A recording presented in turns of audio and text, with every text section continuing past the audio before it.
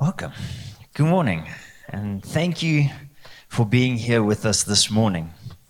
This morning is an interesting morning. It's a special morning. If you keep an eye on the Christian calendar, there's actually something very significant to be celebrated this morning. I don't know if you guys know it.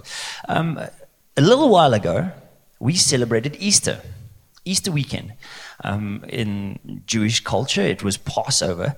It was the time that they celebrated that God would pass over their houses and not take their firstborn children and then lead them out of slavery in Egypt. That was the first Passover. Then there was a Passover where Jesus paid the price for our sin, and we could go through his blood and into relationship with him. We celebrated that just minutes ago. Then, 40 days after that, there is what's called Ascension Day. That was the 10th of May, 2 Thursdays ago, where Jesus said to his disciples, spent 40 days after his resurrection, he spent it just telling people about the kingdom of God, just encouraging his disciples and saying, hey, what you've been holding on to is the truth. And you are about to start something amazing. And then he said bye-bye to them, and he went to heaven. He ascended to heaven on the 40th day after that Easter or Passover. Today is 50 days. And you're going, why the mathematics lesson, right? I can also tell you that it's 7 Sundays after Passover. What's significant about that? Well, today is the day of Pentecost. It's the day that the Holy Spirit was poured out on the people in the upper room, praying together in unity, waiting for the gift that Jesus had for them.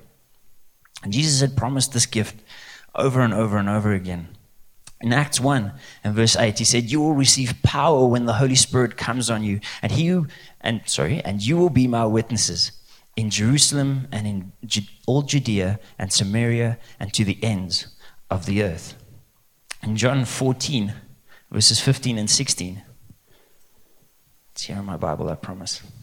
It says, if you love me, obey my commandments, and I will ask the Father, and he will give you another advocate. Now that word advocate means a few things. It means the counselor, the encourager, the comforter. It says, who will never leave you. He is the Holy Spirit who leads into all truth. And let's end it there.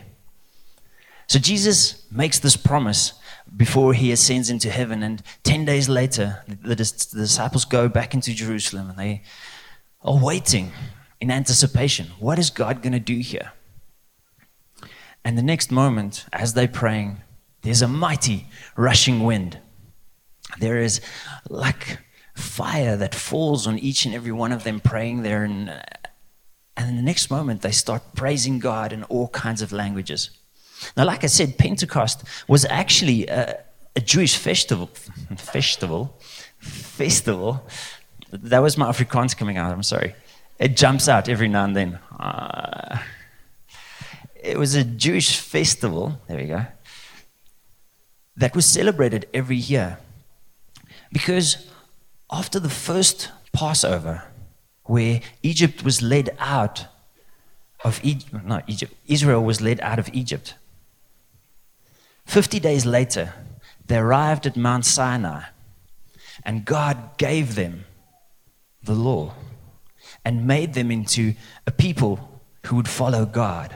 It's interesting that 50 days after a very, very special Passover, God gives another gift that'll make people into a different kind of nation.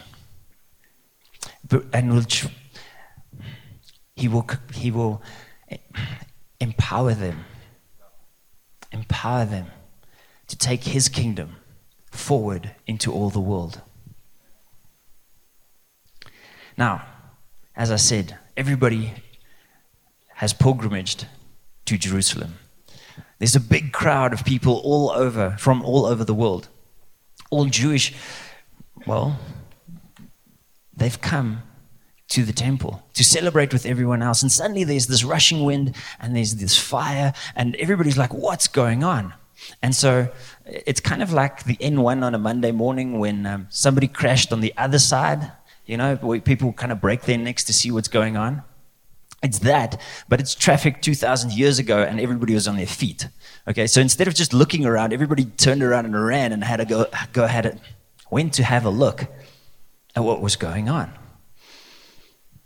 And here the disciples walking out, and they are suddenly speaking in all kinds of languages. They are telling people from all over the world in their language the wonderful things that God has done in them. And these guys are amazed. They're saying, how can this be? All these people are from Galilee, and yet they're speaking in our native languages.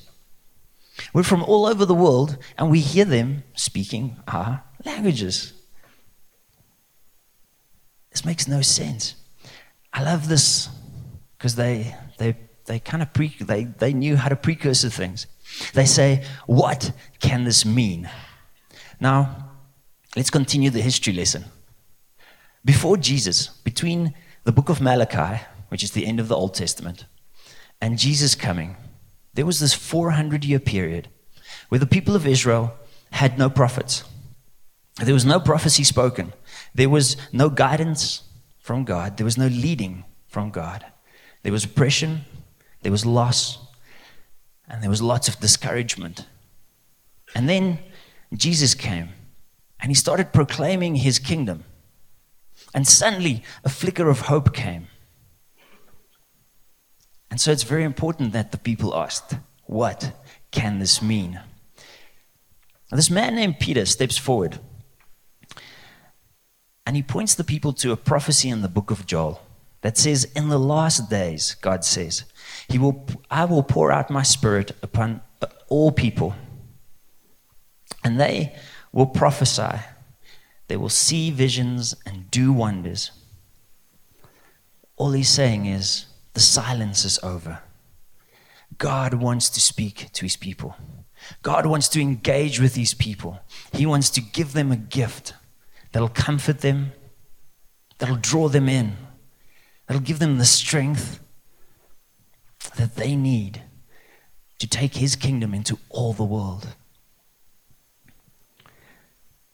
He ends it off by saying, everyone who calls on the name of the Lord will be saved. He then relates the life, death, and resurrection of Jesus. It's the first gospel presentation by the first preacher in the first church. Isn't that cool? And so the day of Pentecost is, yes, the day that the Holy Spirit was poured out. And we get to be empowered by God because of that. But an equally significant day is the start of church. The start of this Jesus movement that's going to change the world forever. Acts 2, verses 37 to 39 says the following. Peter's words pierced their hearts, and they said to him and to the other disciples, brothers, what should we do? Peter replied, each of you must repent of your sins and turn to God and be baptized in the name of Jesus Christ for the forgiveness of your sins. Then you will receive the gift of the Holy Spirit. This promises to you, to your children, and to those far away. That far away can also be translated as to those far in the future. That's us now. We get included in these things. Isn't that cool? All who have been called by the Lord our God. And then as we skip down to verse 41, it says, those who believed what Peter said were baptized and added to the church that day, about 3,000 in all. It's a good start to the church, isn't it?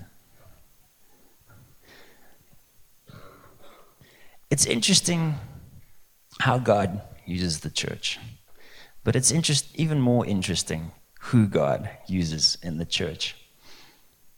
On the day of Pentecost, the Holy Spirit is poured out, and the disciples become witnesses to all nations. And immediately, Acts 1:8 starts to work out, where they've been empowered to be his witnesses. And immediately, they didn't even have to leave home. They got to speak to people from Jerusalem, Samaria, and the ends of the earth. Okay?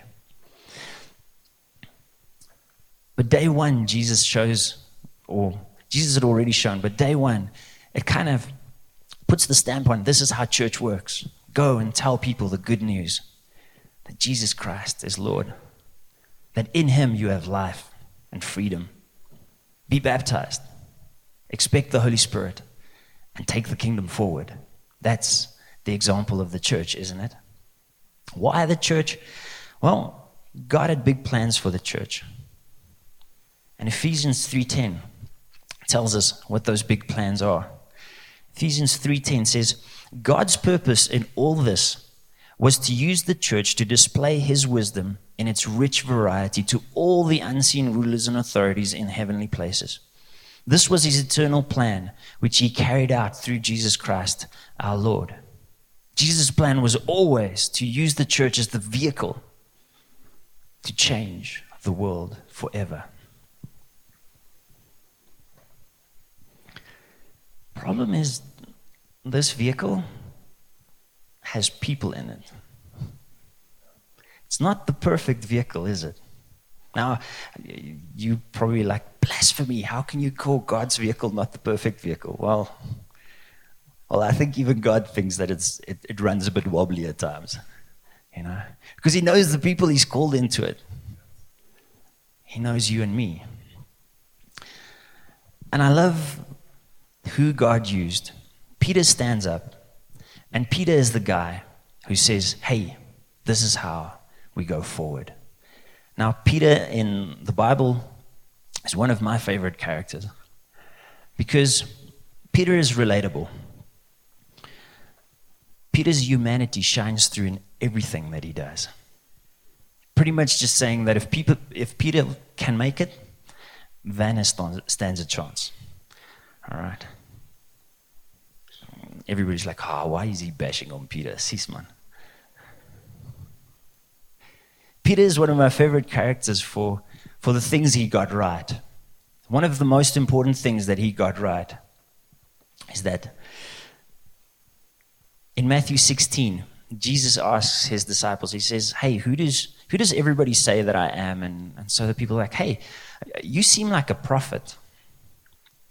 And Jesus says, okay, that's what the people say, but who do you guys, the 12 closest to me, who do you guys think that I am? And Peter pipes up and he says, you are the Messiah, the Son of the living God. And Jesus says, well done, Peter. Flesh and blood did not reveal this to you. My Father in heaven did. He continues to say in Matthew 16 and verse 18, he says, now I say to you that you are Peter, or rock.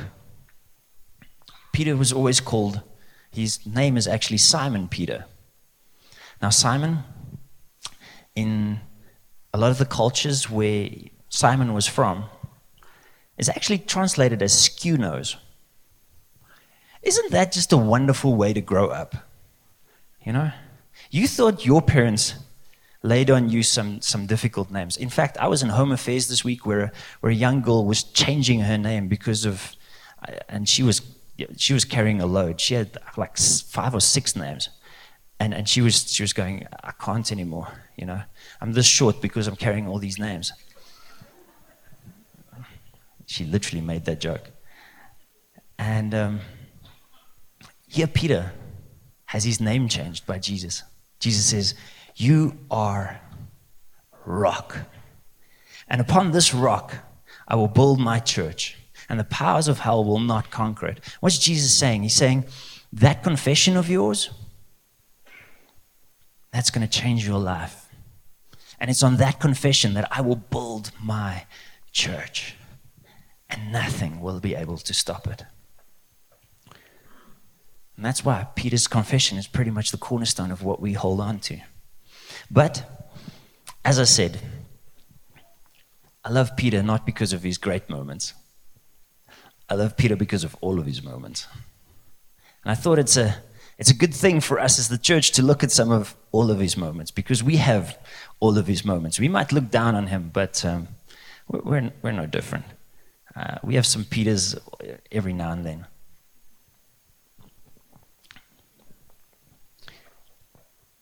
Jesus calls Peter out of fishing. Jesus is walking along the beach and he says to Peter, "Come, follow me." When everything goes wrong and Jesus is stuck on a cross, Peter is confused, and what does he do? After 3 years of spending with the Messiah and his friend, and with Jesus, 3 years of the best Bible school that anybody could ever pay for, 3 years of Jesus plowing into his life, what does Peter do when everything seems wonky? He goes fishing. He goes back to the thing that Jesus said, "Come," out of that. In fact, it says, "Come and I will make you fishers of men." Did he conveniently forget? How often do we follow God with everything inside of us? We're like, "Lord, here I come, all of me." And then life has a speed hump. And we go, "Nee, ek weet nie, waar was ek gewees? Ja, hier ergens." You're like, "This is where I was comfortable last." Let's be honest, how much do we grow in comfortable? We don't really grow in comfortable, do we? We don't really grow in the perfect conditions. We grow in the conditions of life, in the love of God, don't we? Another thing that Peter did, Peter was the guy who walked on water. It's a massive storm raging. You have disciples in the boat. You have Jesus walking towards them on the water. Everybody's like, "It's a ghost." Peter's like, "It's a ghost, but I think it's Jesus. Lord, if it's you, let me come out to you, walking on the water." And Jesus says, "Come." And he does. He walks on the water. Now, of all the things that you've ever wanted to do, isn't that one of the coolest ones? Don't you think that'll build your faith just a little? And Peter does. He walks on the water and he comes toward Jesus, but at one stage, he stops focusing on Jesus and he sees the wind and he sees the waves and he probably hears all the guys going, "Oh!" And he gets caught up in, "Oh!" And he starts to sink. But Jesus is there. He grabs his hand and he pulls him out. How often do we walk with Jesus and amazing things happen around us? We change like we never thought we'd change. Things start happening around us that we never thought would have changed. Habits change, people change, relationships come right. And you hear somebody in the background going, "Oh!"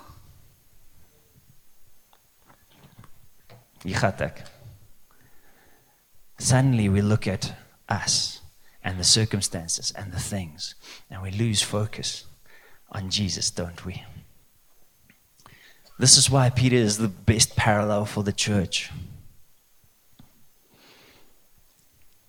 Jesus makes this wonderful confession of who Jesus is. It's like, "You are the Messiah, the Son of the living God." Matthew 16. And you can go and count it. Literally 8 verses later. I wanted to count the words, but I thought that might be a bit much. All right. 8 verses later, it is that far in my Bible. Jesus turns to Peter and he says, "Get behind me, Satan." Isn't like, woo! That's a big explosion at the bottom there. That's a big way to fall, where Jesus just said, "Peter, you are a rock, and on your confession, I'm going to build my church. Get behind me, Satan." Why get behind me, Satan? Because Peter was like, "Jesus, I like your plan. It has some potential, but I'll be honest, I have a better plan. In fact, you know what? Your plan is difficult, dude. like people dying and, confusion and, criminals' death. Jesus, I'm not sure about that. I've got a plan. Jesus, I will protect you. Me, this guy, Peter, check me out.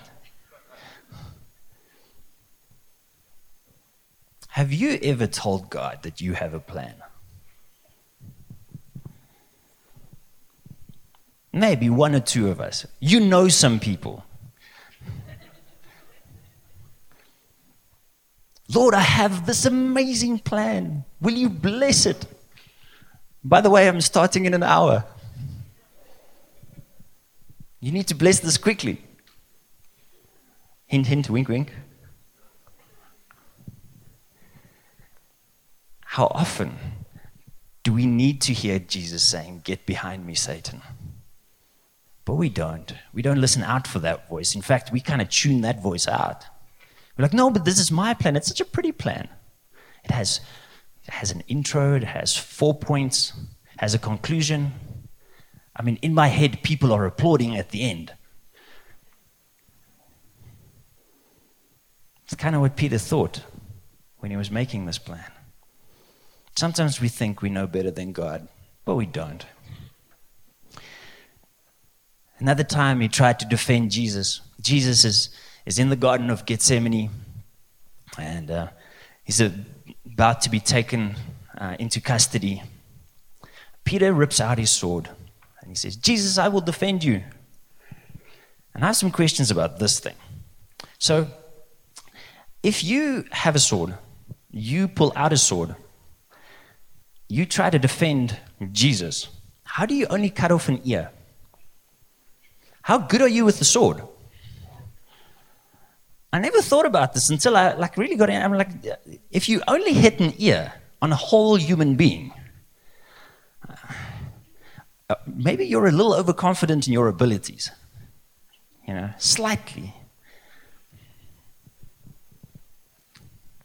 Maybe Van is a little overconfident in his abilities. Maybe sometimes we jump into things and we defend Jesus and our faith, and how can that person say that? And we're trying to defend God, and God's going, why, dude? I'm big enough. I'll fight my own battles. You concentrate on what I've given you to do, and I'll concentrate on being me. How many times has a Christian chewed off the ear of someone who said something that's slightly not according to his theology? Hey? How many times have you had your ear chewed off by some Christian who reckons that you're wrong, this is right, go read your Bible? I'm like, I don't see it in the Bible. I'm just, putting it out there. Peter had lots of highs, and Peter had lots of lows. These are just some of my favorites, okay? But I think Peter's lowest moment came the day that Jesus was taken.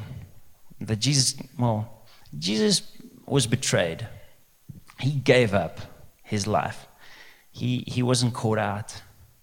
He wasn't caught unawares. But here Peter is. And moments before Jesus was betrayed, Peter and Jesus having a conversation, and Peter says, Jesus, I will never leave you. You can count on me. I'm your guy. In fact, I'll go to prison for you. And Jesus is like, I'm not so sure about that. And we'll get into it a little bit later, but Peter's lowest low comes when he betrays Jesus on that night, or denies Jesus. The two is kind of interchangeable, aren't they? When he denies Jesus 3 times before the rooster crows. Peter is asked by a slave girl. It's the Bible's way of saying a nobody. Weren't you hanging out with Jesus and those guys? Peter says, no, I don't know them at all. That's the way to stand up for your faith, isn't it? No, I don't know them at all. He walks away and he finds another fire to stand close to, and another slave girl asks him, I'm convinced I've seen you before. Weren't you hanging out with Jesus, the guy that they're all screaming and shouting about over there? No, I don't know him. And a third time, Peter denied Jesus. And he went away, and the Bible says he went away weeping bitterly. He suddenly realized what he had done.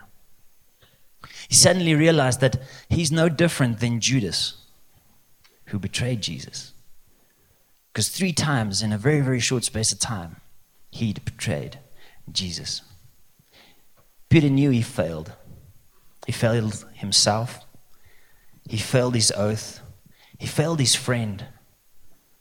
He failed the Messiah, for crying out, God. Aloud. All right. He went away broken. We often fail Jesus.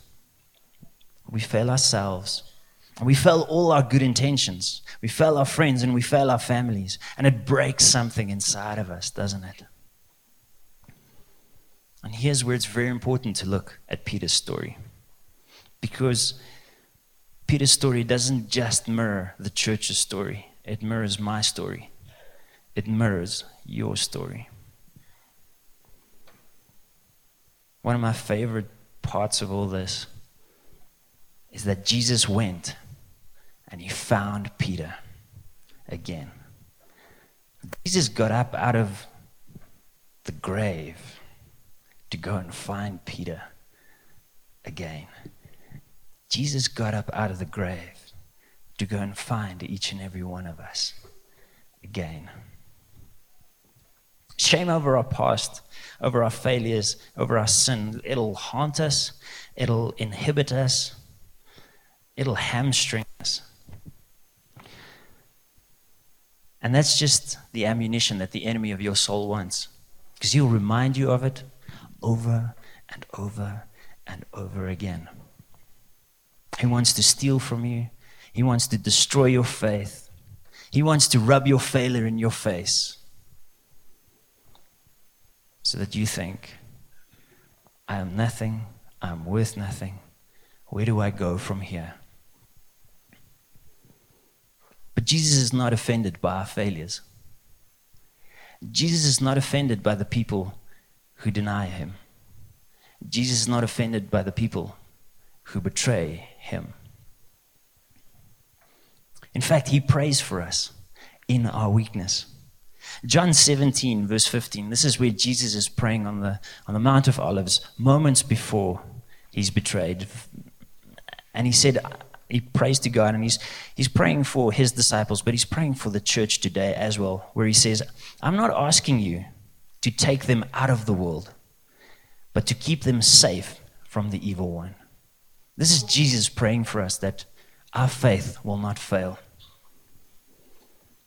It sounds very similar to what Jesus prayed for Peter. In Luke 22, this is verses 32 and 31 and 32, sorry.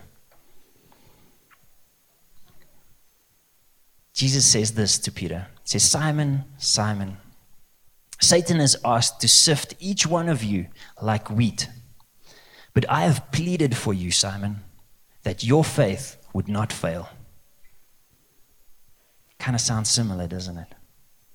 But see, there's not just a hope that I pray that your faith doesn't fail you. There's even a plan of redemption in there. And here it comes. So when you have repented and turned, Jesus knew that we were going to mess up. When you have repented and turned, strengthen your brothers. Moments after this, Jesus is handed over, betrayed, denied, and all of that. And Peter's world kind of caves in. See, Jesus does more than just pray for Peter. After he's broken, after he said to him, you know what? You're going to have a tough time, but I'm going to find you on the other side of it. In fact, I'm calling you through it. Jesus goes and he finds him on the beach. What's Peter doing? Well, he's catching fish because that's what he knows what to do. Just a little thing again. Peter's catching fish all night and he has caught nothing. I not only have questions about Peter's knife skills, I also have questions about his fishing skills. All right, I'm no fisherman, but you should have caught something in a whole night. But Jesus comes on the beach and he looks over at them and he says, "Hey, you guys caught any fish?" And they're like, "No, nothing all night." And Jesus is like, "Just put the net in the other side." Because in my mind, that's how it happened, okay? And they're like, "Okay, well, whatever, one more time." And they stick the net over into the other side and immediately pull this net up. And the net is so heavy that they can't even get all the fish into the boat. Peter realizes that that's not just any man standing there on the beach. That's Jesus. Puts on his coat, jumps in the water, swims towards shore to find Jesus there. And they pull out 153 fish in one go. It's just saying Jesus knows something about catching fish, I guess. But John 21 relates this to us. John 21 from verse 15. It says, the cool thing is Jesus didn't just get them on the shore, he made them breakfast. I need Jesus to make me breakfast, This guy's lucky. After breakfast, Jesus asked Simon Peter, "Simon, son of John, do you love me more than these?" "Yes, Lord," Peter replied. "You know I love you." "Then feed my lambs," Jesus told him. Jesus repeated the question, "Simon, son of John, do you love me?" "Yes, Lord," Peter said. "You know I love you." "Then take care of my sheep," Jesus said. A third time, Jesus asked him, do you think Jesus is doubting him? Or do you think Jesus is building something in him? How many times did Peter deny Jesus?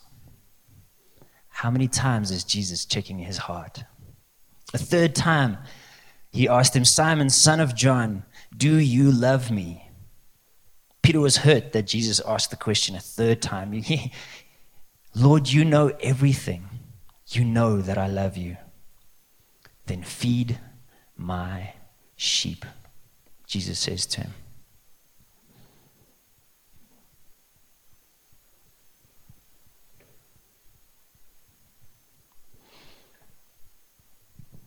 Like I said, Peter denied Jesus 3 times. And Jesus restores Peter 3 times with the "do you love me?" Jesus ends off by saying, "Peter, feed my sheep." It's kind of very similar to the prayer that Jesus prayed for him. How did Jesus end that prayer? He said, "Strengthen your brothers." When you're at the end of this, strengthen your brothers. What's Jesus saying? You're at the end of this. Feed my sheep. Pretty much saying to him and to us that nothing is wasted in the kingdom of God. Your hurt, your pain, your disappointment, your discouragement, all those things that we're like, "I've wasted this, I've wasted that. Now I'm here, what now? What about all that time?" We have an amazing God that says, "I will use anything to your advantage." Why? Because you are my child and I love you. Then if we read 2 verses later, the last thing Jesus says to Peter is, "Follow me." The first things Jesus said to Peter was, "Come, follow me." The last thing Jesus ever says to Peter is, "Come, follow me." It's the very command that he started with. He is fully restored. I want to say that's the very command Jesus says to us on the other side of any of our failures. Come, follow me. It's the command he gives us at the start of our journey. come, follow me. It's the command he gives us when we've done well. Come, follow me. It's the command that he gives us when we're flat on our face. Come, follow me. I said earlier that Jesus prays for us. Hebrews 7, verses 24 and 25.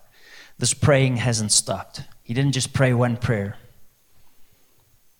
It says, but because Jesus lives forever, his priesthood lasts forever. Therefore, he is able once and forever to save, and they left this out, completely those who come to God through him. He lives forever to intercede with God on their behalf. What does he intercede about? That our faith would not fail us. That we would not be defined by what we've done wrong, by how we've messed up, but that we would be defined by our following. And that's what Jesus prayed for Peter. That we today, Werner today, doesn't define Peter by all the times he's messed up, but that I go and read on in the book of Acts and see the ministry that Peter had. That I see what a powerful weapon of God Peter was. And go, if Peter has a chance, Werner has a chance. Peter's following defined his life. Jesus restores us when we repent. Jesus redeems our failures when we point them to him. He prays for us. He prays for us that we might take the opportunities to repent as they come by. And when we take that opportunity, when we take up his invitation, he's right there to say, come, follow me. Failures are horrible. Failures are humbling. Failures are hurtful, but they're not the end. Jesus paid the price for that. We celebrated that moments ago. At the end of every failure, in fact, I want to say at the start of our failure, Jesus is standing on the other side saying, come, follow me. Because he transforms whatever we give him into strength for his kingdom. This morning, actually a couple of days ago, I had the sense that what we need to hear is Christ saying to us, come, follow me.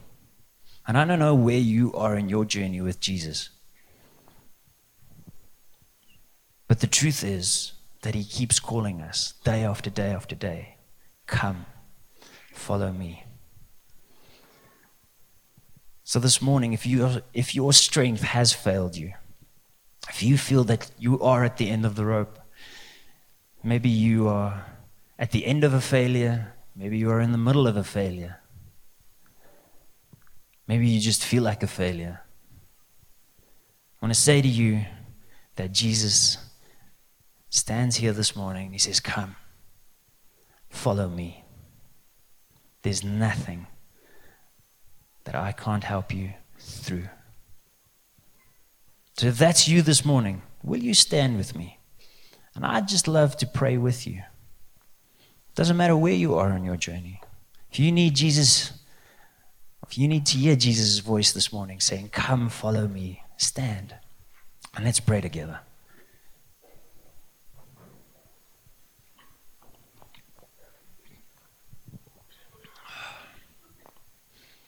I want to include myself in this prayer.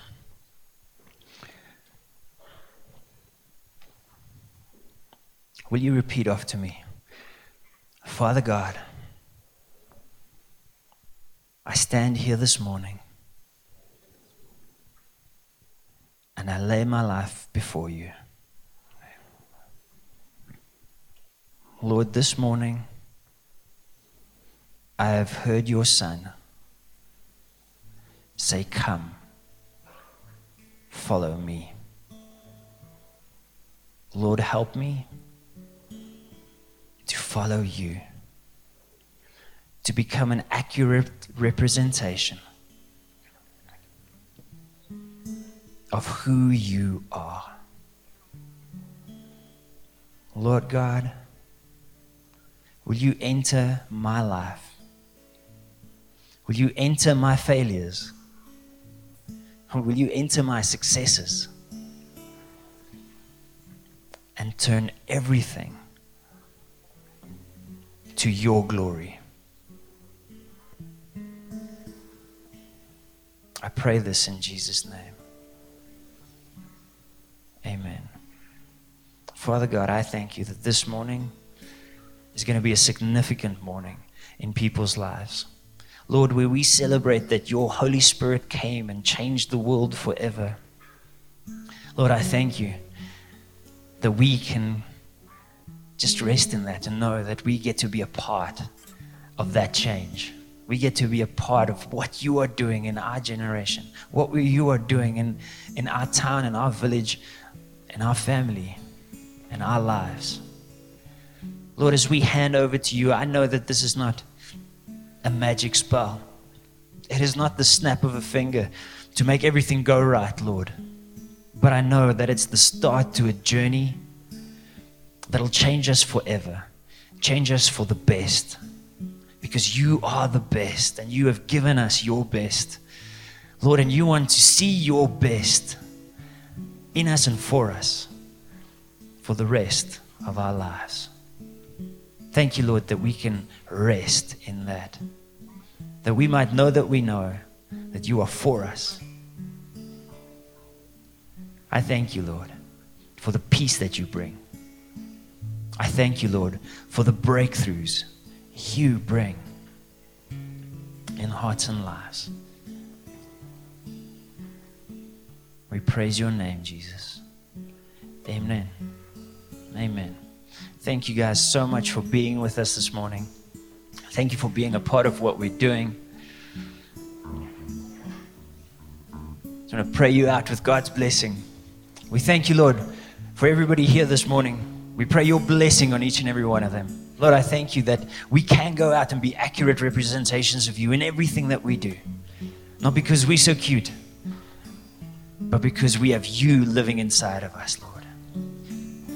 Changing us and making us a little bit more like your Son on a daily basis. In Jesus' name we pray. Amen. Have a fantastic week.